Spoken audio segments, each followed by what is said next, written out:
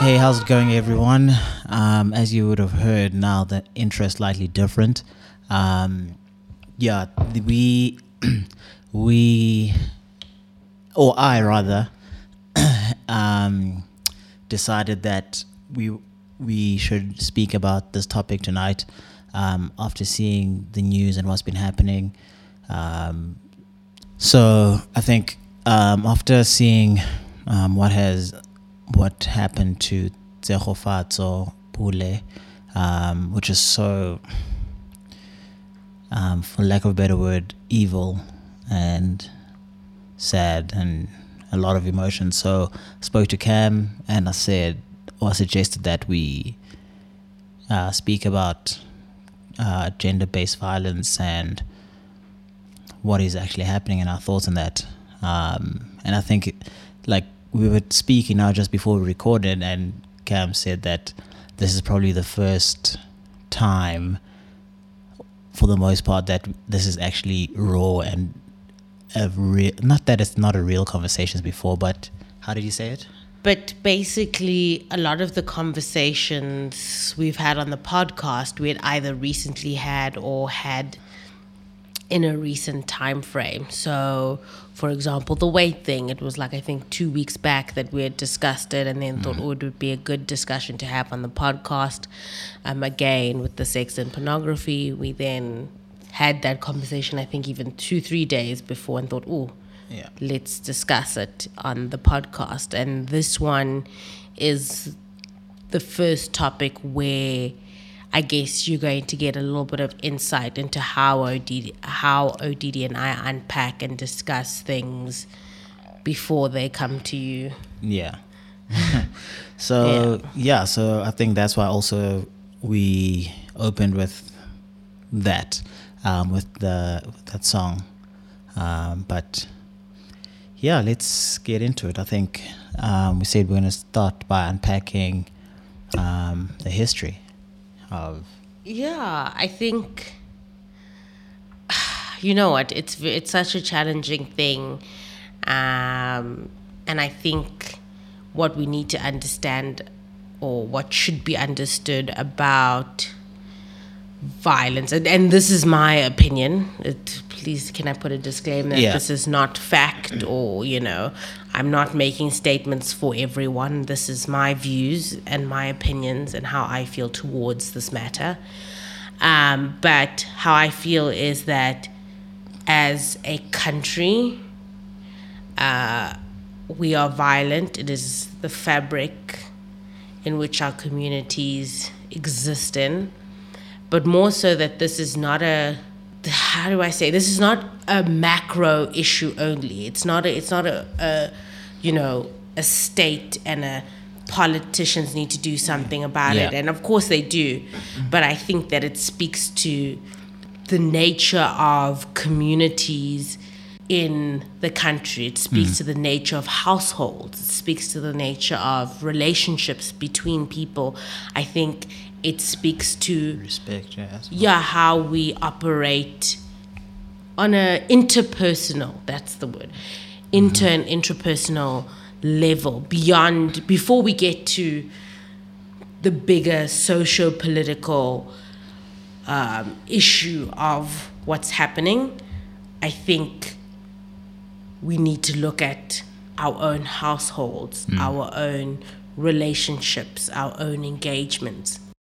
Now look back, you're not going to in the dark, rather than telling a man to not go after a lone woman. Yes. We are told to pull down our dress because the skin of our legs essentially makes a man excessively insatiable. Yes. He will not be able to resist us. Every single thing is placed on women. If we are raped, the blame is on us. Yes. Maybe we didn't weigh enough, we drank too much, or we simply gave him the impression that we wanted it. Why, when I give these examples, do you fire back at me with explanation that I've heard more times than I can begin to count? Why does your facial expressions appear to be irritable? For what reason do you question me whether I'd ever leave my car unlocked or the door to my house wide open? My legs are not a door that you can open and close as you please. You cannot over my body, infringing your filthy shoes all over my body until I reek of your sweat and ill-taste breath. Not a single person on this earth should ever feel that they can suppress you. There should never be a time that you fear for your safety simply because you wore a top that shows a bit of cleavage. Now is the right time. It is the right time to scrap the notion that we are second to men. I have the power to grow a human in the space of my stomach in only 9 months. How dare you put yourself on a pedestal built from the bodies of women? Yes. Hey. A woman has grown you in her body, and yet you still have the audacity, thank you, and yet you still have the audacity to refer to us as inferior. And so just to maybe, I would like to ask you, in terms of growing up, and I'll even ask you as like a little kid from like 6 or 5 or whatever, what were you taught about, not necessarily violence, because I think the general sentiment is that it's bad. Yeah. But what were you taught about keeping yourself safe? You know, I think the crazy thing is, I don't recall, you know, I think it was the more broad thing of be home at a certain time, you know, be vigilant when you go to certain areas or whatever the case might be. You know, I think that was the kind of, I guess, safety. Vigilant of what? Of people that might want to rob you, you know, in the streets. If you like walking back from the shop with a loaf of bread or whatever, they might want to change, or those kind of things. You know, it was, I don't want to say surface level, but it was, I guess, because, and to a point where my cousins, Ati, whatever, we'd have to walk with her. Like, no, don't let Ati walk alone to the shop. Even though she's older than, well, she's your same age, yeah. Yeah. So we'd walk with her, or whatever the case might be, and find. And why were you, what was your thinking, or what was your thought? Or, I mean, obviously this is now in hindsight because you were a kid, but what was your thinking when you were like, oh, okay, I have to go with Ati? Why? What about her being a girl? I guess there was no thinking beyond that. It was like, oh, because she was a girl. If like, what does that mean? So and what? That's exactly it. That's exactly right. I mean, that's a very good question to ask, and yet you've not answered. No, it. but I mean, like back then, I obviously didn't think. For me, it was like, okay, fine, she's a girl, and we need to walk with her. That's where it ended for me then. But now I understand. But now in hindsight, where I'm sitting now, I understand that like it goes. The reason why, I mean, from young, socialized that men are stronger than girls, or need to protect women, or you know, or so that was engraved in us from young. But who are you protecting women from? From other men. Like if we now sit down and, you know, we're having this conversation, and that's the reality of it, but it was never said, you know. I mean, I remember us having a conversation where you or women are raised differently, you know, and it's again, I'm speaking from a place of privilege as a man, to not have to think about those things, you know. And so it's like the fact that, I mean, it goes back to our episode about the sex one or whatever, the porn or whatever.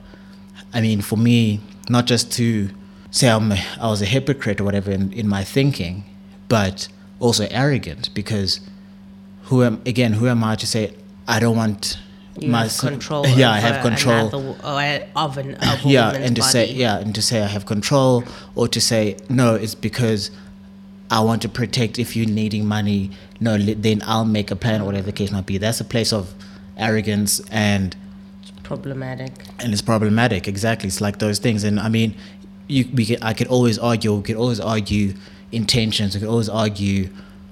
I'm coming from a good place. I'm not trying to be but it's whatever. It's the general sentiment about it. Yeah. I mean, I was just asking you about your childhood, just because I remember, and I know, I mean, I was specifically told, especially by my mom, in hindsight now, I mean, even when I was like a teenager, she would speak to me about how fearful she was because she knew, I mean, my mom, she worked for Action organization called the Women's Health Project. It was a department in Wits. It was like MPO that,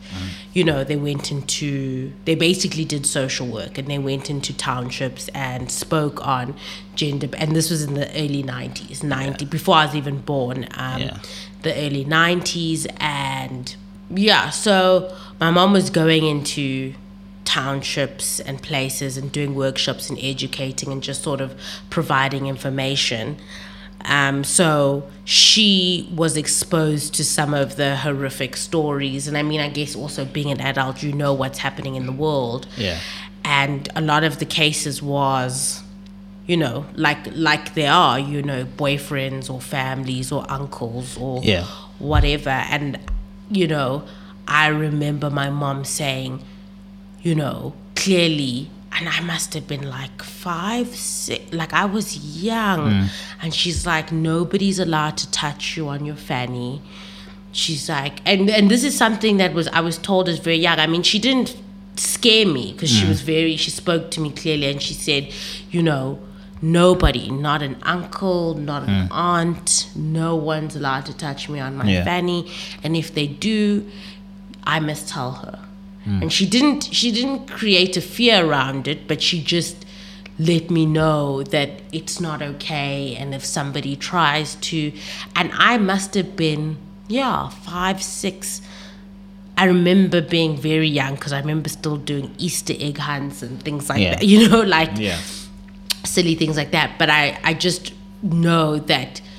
And even when it came to, I mean, I never got left alone with a lot of male figures. Like, in fact, I don't recall ever being alone with anybody but my father,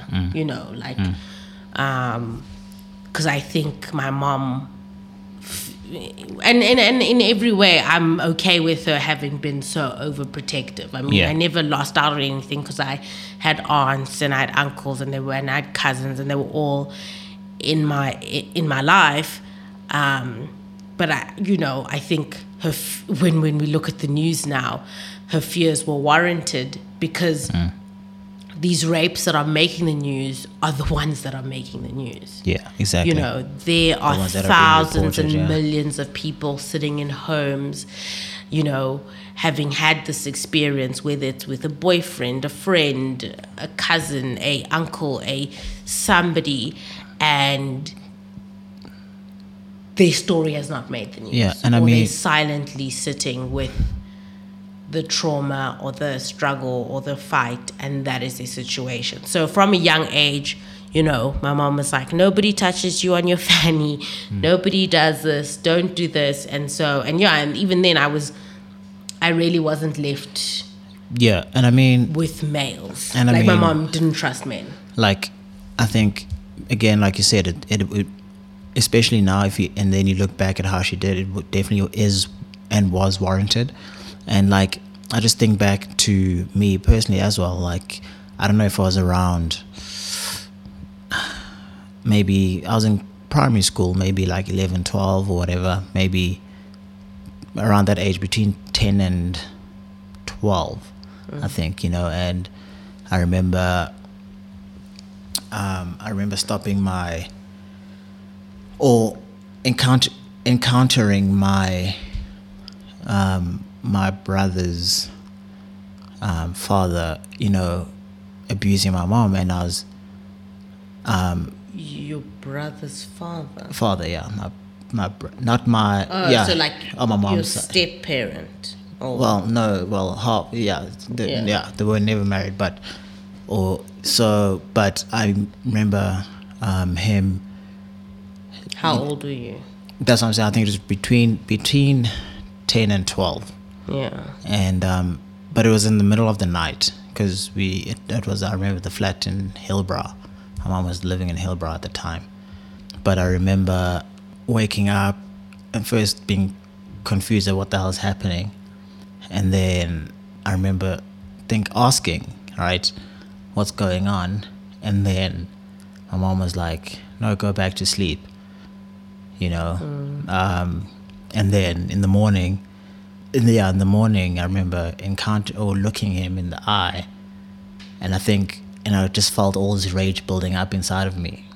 And I think my mom saw, and then she intervened or something. I can't remember exactly. Did you respond physically or what? Just you seemed visibly upset. I was visibly upset, and I don't know, but I just remember that feeling of you put your hands on my mom kind of thing, you know. And I guess and I remember he's like had this smirk, this arrogance about him, you know, because again, my mom was protecting him. And fine, I was a child, and I think I had this thing of fine, I'm a child, but I just remember that feeling, and then it never being addressed again. It was like, no, I'm fine, it's okay, or whatever. And that's the problem or I don't want to say problem. That's the challenge, because when you are in a position, I'm sure people, not that you ignore red flags, but you don't realize how things escalate. Yeah, and I think when you grow up, not necessarily, you don't even have to grow up in a violent home to experience violence, but I think in so many, I've had this conversation with Odidi to the point where the type of physical discipline that happens, and I'm just using South Africa as a context where, fine, people give their kids hidings, but what is the lesson and the culture taught when you are being beaten with a stick? Or a shambok? And I've heard stories, and or being slapped across the face. That's, I've experienced that, or hit with all these different things. All of us have experienced also physical violence in the form of discipline, and maybe some haven't, but from my engagements with peers and people I know, and even people that I don't know, will share stories, when you're out and talk about how their father did this or their mother did this, and just already from that position, you're introduced to accepting violence. And it's crazy to me, that we tolerate the idea that people are gonna, especially in South African culture, that you'll be beat with a stick or a shambok or all sorts of items or whatever. So I think it starts there, and then maybe things like what you describe happen to your mom, incidences in the home where you witness a parent and a lot of people, being violent, and I'm sure having violence against them. And I'm sure a lot of people, and most likely most of our peers or friends, that people that we know have similar stories, of either their parents or their sibling or cousin, having, and it's such a sad thing, because I think that's why I guess opted to want to, or felt prompted to speak about this topic, because I guess it hits closer to home. And not to say that Black Lives Matter doesn't, right? Because again, we experienced that, but I don't know, there was something about the way I felt today where I was like, I can't keep quiet, and I was like, it might be a small platform, whatever the case might be, but I want to be able to use this platform as well to address these kind of things from my standpoint. As a male, as a Black man, and the peers, my male peers who might be listening, hopefully that it triggers something in them as well, that they start questioning about themselves, and for me, I think I'd be remiss, is it that right word? I don't know. If I was to say, or I'd be a lie if I said I haven't contributed to gender-based violence, and it's not, or gender-based abuse or whatever the case might be, but it's not just physical, it's also verbal, verbal abuse, also contributes to that thing, also having the mentality of, again, like I touched on earlier, the arrogance and whatnot, and also to have that thing, when you grow up, be like, hey man, I was disciplined, I came out okay, so I'm going to discipline my kids as well, I want to beat them, Yeah, but did we, and then not to say that you didn't come out okay, I think we all are happy with who we are, but obviously there's continuous growth happening. But I just think that there are certain things where I've even found myself in anger, it's so easy to resort to a physical response, or even just like this vitriol response, and it's something I've had to unlearn and be conscious and aware of, even in anger, because when people around you, when you watch TV, when your peers, the response is to do something about it, to get angry. So when my mom is angry, it's like, I'm going to give you a bloody hiding. And fine, yes, we can all say, oh, where's the line drawn? And okay, that's different and whatever the case may be. But it's about a culture. It's about a sentiment that has continued on through. Yeah, and I mean, it's like you're saying, it'll have lasting effects that you might not know, like, subconscious lasting effects. And I mean, like, again, we laugh at, just give her the pimp hand, those kind of things. Or that's a terrible joke. I mean, that's also not okay. And those little things contribute. You actually don't realize exactly how things like, I think I've been in a situation where I hadn't realized how things escalate. And again, you can talk, again, it's a thing of, it's not even about the fact that, it makes you a good or a bad person. The reality is that even good people can do bad things. And so I think in one of my relationships, violence started with, I believe it was pinching, but light pinching. And then it got a little bit more aggressive. And I mean, the pinching got more aggressive. Whatever. And then, and these things escalate. Yeah. Because when, I guess there's no result from... Yeah, I guess and also taste pushing the boundaries. Oh, so nothing was resolved. And I don't think this person was even trying to be malicious, but it was not a solution, but a means of engaging and changing behavior. Exactly. And me, as the person that it was happening to, I also didn't take it as, oh, this is physical abuse, because it's pinching. I'm going to pinch you, whatever the case may be. Initially, it started off playful, and then it escalated.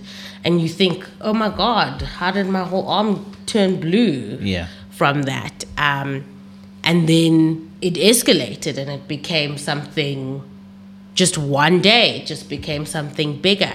And, people always say when things like this happen, I mean, they would never say it to me, but I've been part of conversations where other women are discussed, and it's like, oh, she's just going to stay with him, or, oh, how did she not see this coming, or how did she not know, or, oh, she allowed this to happen, or whatever. And having been, and I mean, my situation was minute in comparison to some of the tragic things that have happened to women. So, but just being in that situation in that small way, you don't think this one incident or this one occasion is going to result in escalated behavior. Yeah. And that's something that's interesting. But also when it did happen, and this is now where we move from what we do in our personal spaces, and where it becomes a political and social problem, is when I did go to the police station. Yeah, jeez. It was very unhelpful. I remember you telling me. Yeah, I think a night where things had escalated, I'd called the police. They escorted this person off the property, and that was that.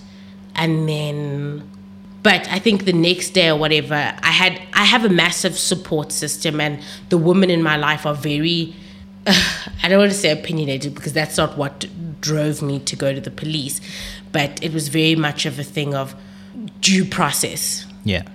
And when I went to the police station, they were incredibly unhelpful. This lady made me lift up my top to show her bruises in the police station, not in a front of separate everyone. room or whatever the case may be. Yeah, they were just very unhelpful, and they basically persuaded me not to do anything. I must be concerned about his school and his career. Yeah, I see. And I think also they said that counter charges could be put against me if I do pursue this, and whatever the case may be. And I mean, my situation was not severe. I was not in any life-threatening position. And I'd broken up with this person immediately after, and I didn't feel in any significant danger. However, I wanted due process to follow, and I didn't want this to happen again, or I wanted to make a stand for myself. And it was challenging at that. And I thought, imagine if I was in a much more strenuous and difficult position. I mean, I had a support system, I had friends. This person wasn't threatening my life. My life was not in danger. You know, this was a situation that had escalated and was the first incident. So, not to say I'd nipped it in the bud, but then we didn't continue on the relationship. Sorry. But, no. But the police was just so unhelpful. Can you imagine with somebody who Sure. has trauma, who is fighting for their lives, is scared for their lives, Sure. how uncomfortable and difficult. And that is the system we exist in. That it's not even just about, hashtag do better guys, or Yeah, no, 100%. And I think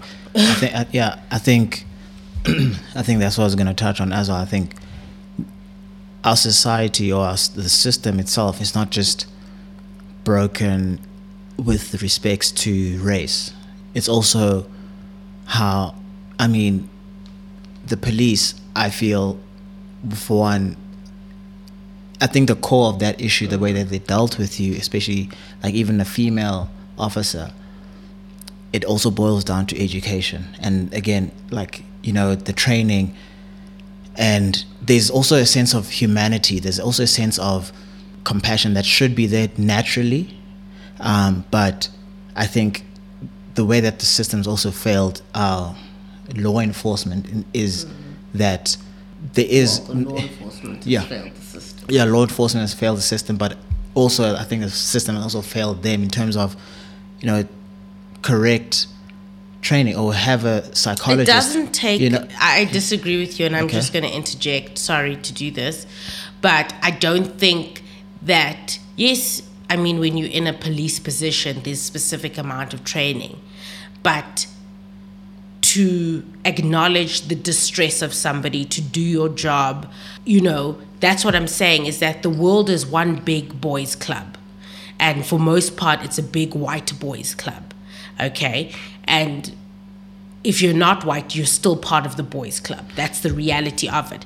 And so when they feel like one of their own is being threatened or is being called out, what will happen is that there will be a protection. Because I've seen men protect men they don't even know. No, I understand. So No, it doesn't have to be...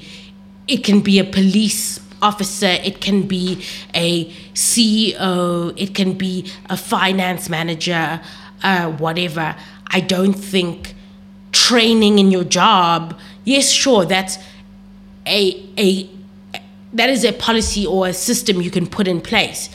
But the reality is that it's also mentalities, because there is training for that. And that's why there are systems in place for police to deal with gender-based violence. We're in 2020, not 1992. Communities have been trained, and there are social workers, and there are programs in place. But it's a mentality to say, as a man, I know that I should be arresting. I mean, we have the month, Women's Month, where they say, oh, we'll arrest anybody and put them in a cell if there's any case of gender-based violence. So they know how to operate and they know how to move. It's a choice to say either the mentality to say, I'm getting down, or you're going to ruin his life, or don't do that. My love, that's what I'm trying to say. I think that's what the point I was getting to was that it is a mentality thing. That's what that mentality thing. That's why I was saying that, you know, in these training rooms, when they are training about, do talk about gender-based violence or train about gender-based violence, and that's where I was talking about maybe a psychologist should be in the room, because a lot of these police, and obviously in our country, the majority of our police are black, you know, and so they grew up with the mentality, like you say, Angendao, that's their problem kind of thing, or they protect each other, you know, that it is a problem. We all live, not they. We protect each other as men. Inherently, it's the thing that we grow up like that, you know, and it's a mentality. You're right. I completely agree with you. It's a mentality thing, and we have to be open to having those conversations. And especially if in a position of law enforcement, that's why I feel like if they are being trained about that thing, it has to be a psychologist to tackle that thing, that mental thing, that's their psychology, you know. But yeah, I think it goes back to that thing of now society, you know, how we deal with it, you know. What do you do? Since ODD you decided that you wanted to discuss this topic, what are you doing? So what I've done how today. Are you how are you moving through the world in against or in being against not just gender-based violence, but the culture that perpetuates it? What are you doing? So for me today, for instance, when I started. But it's also just, can I just say, it's not just a today's problem. No. So why did you just start today? No, it's not that I started today, but fine, last year, for instance, and I'm just pointing out, in inverted commas, landmark situations or moments, but like when the Uyinene thing happened, and, or the Uyinene murder, rather, when that happened, you know, yes, we had the conversations around that, but you know, it was the whole men got to do better. Start by having conversations in my circle, those things, right? And so that was, I guess I had convinced myself that that's enough, because that's just the bare minimum, and that's not enough. And like, so when I was getting to what I was trying to say with today is that I did research and tried to find organizations that are fighting gender-based violence, and how I can contribute to that. Like I said to you, I think I want to put links in the description of this one to say these are some of the organizations that are in support, that are fighting for equality, that are fighting for, you know, and those kind of things. So for me, another tangible thing is not just to read up on them, but like, I mean, we had a conversation on the phone today, and you're like, even if it's like 100 Rand, contribute. You know, again, that's like a tangible time. Oh, exactly. But it's not just financial. But that's what I was reading up, you know. So for me, that's where I'm at, and that's what I think. Yeah. I would like to call you out, though, Please do. It's not a new conversation, and I think we've had many of these conversations. And what was last year, 2019? Mm-hmm. When was Makina visiting me from the States? I'm not sure. When was it? It was, because I came back from Japan 2018. She came last year, 2019. Yeah. And Makina, my friend from the States, sat here with you and Kutlwano, name and shame. And we had a conversation about the hashtag men are trash. Yeah. And your guys' stance was, don't say that. That's a bad word. Things, you're going to twist it around and And I just feel like if that's the energy that you have, you can't half-ass it. You can't be like, no, don't say men are trash, or it's counterproductive to say men are trash, but yeah, I'm against gender-based violence and rape. But okay, so your arguments were super weak, and I mean, McKinnon and I even had to leave the house because you guys were arguing nonsense, absolute rubbish. But I think the point is that you want to sit in a room with women and play devil's advocate, if that what it was, or have these discussions, and they're not productive. What they are is counterproductive when you sit there and go, oh, misandry might be a real thing or a possible future thing if you women continue to say men are trash, and then the tides will turn or the script will flip. And it's like, you're having the wrong discussions with your peers. Because Kutwana's your friend, you are sitting here in a room with women, and you're not engaging in a productive, constructive, air quotes, woke way. Look, I agree with you, and that's it definitely was problematic. And it's wrong because it was me essentially saying all lives matter. Yeah. You know, it's... Well, not exactly, but yeah, to an extent. Yeah, to an extent, you know, and that's was wrong of me. And yeah, 100%. I put my hand up, and I have learned from that, from my thinking. And again, it goes back to unpacking unpacking I just don't psyche. Also, it's upsetting that it takes the death of a woman for you to change your perspective on a hashtag. Like somebody's life was lost, and it took that for you to go, oh, maybe I shouldn't argue against the hashtag men are trash. And it's like, and I think that's also the issue, is that it's like we can't. It was a conversation. But I understand, but it shouldn't take these moments. I agree with for you to acknowledge what's happening on it. Like we said, I think we initially started with that this is something that happens within homes before it's a social political, before it hits the news, before it's these massive stories and movements and hashtags.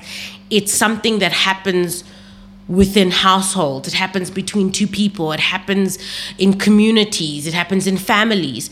And so it doesn't have to take a massive news story for you to change your thinking. What it should be is a constant consciousness and awareness to say, how am I moving through this world? How am I, the first step was me even, sorry to name and shame here as well. But I mean, he's young and he's obviously learning.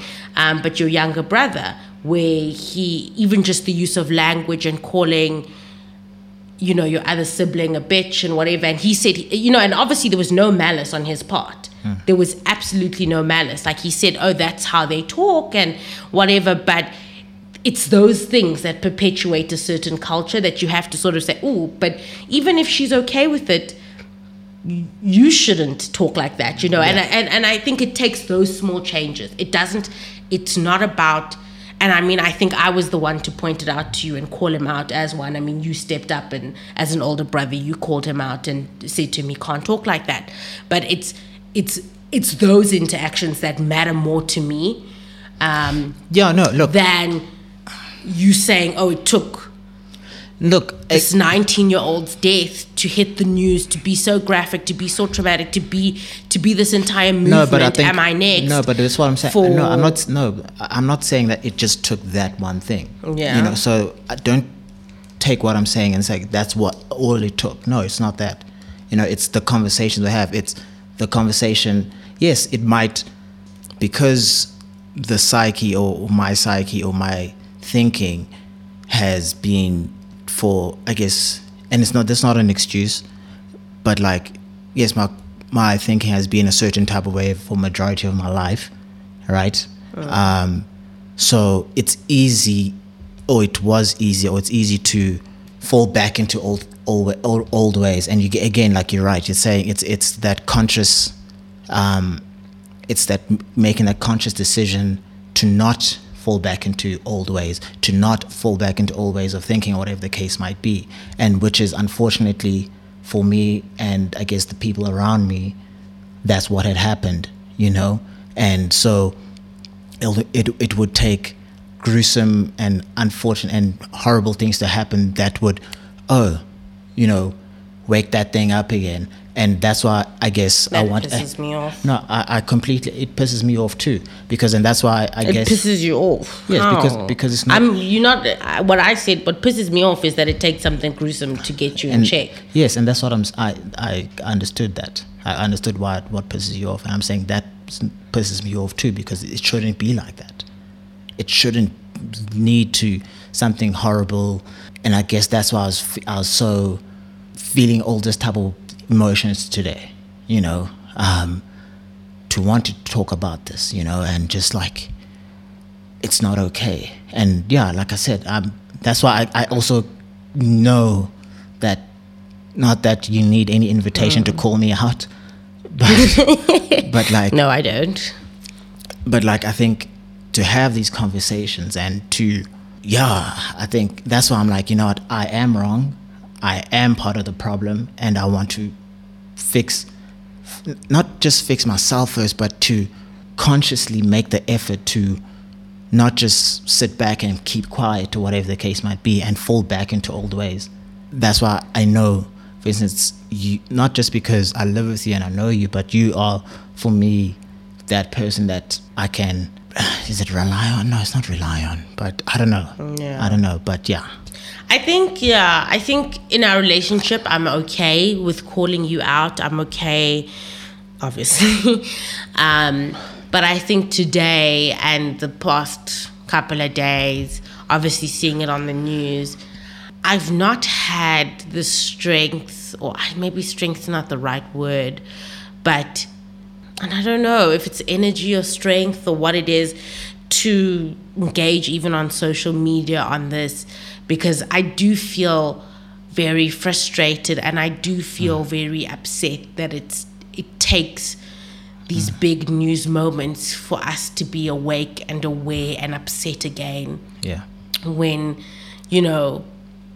I mean, in the beginning of this lockdown, it was already said that, the cases being reported to the police were higher.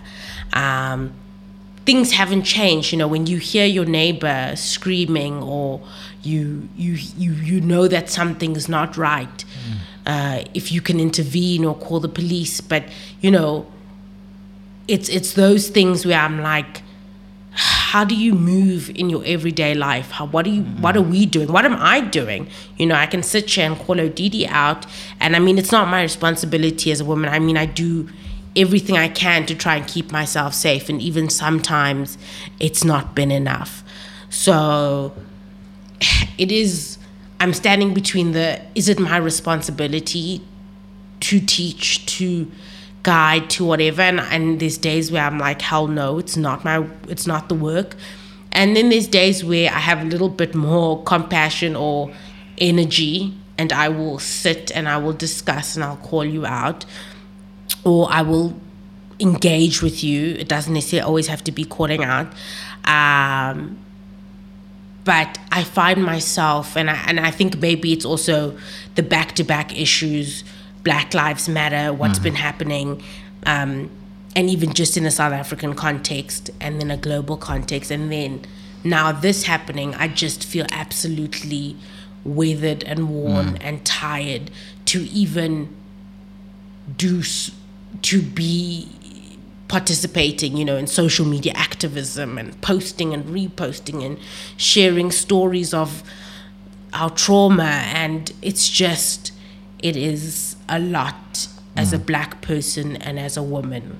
And I was okay to do this podcast because I'm in a safe space and I'm with a safe person. But I think in general, it can be such a heavy thing.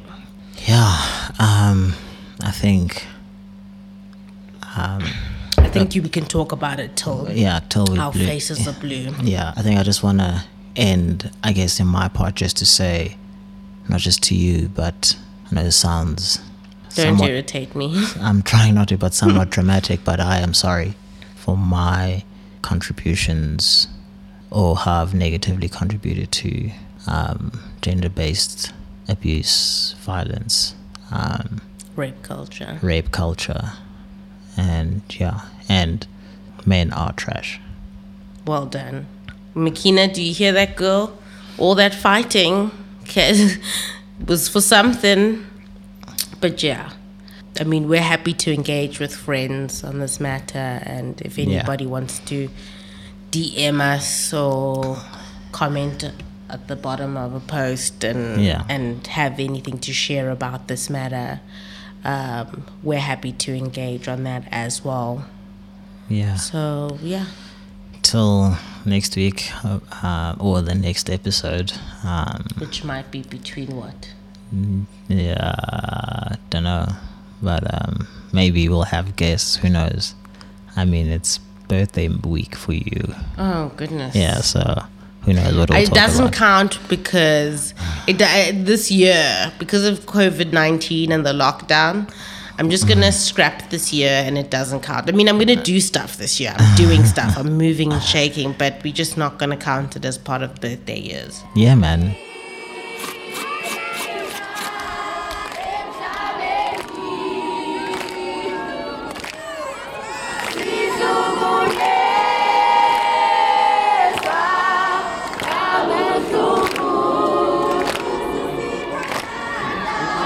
Sisi,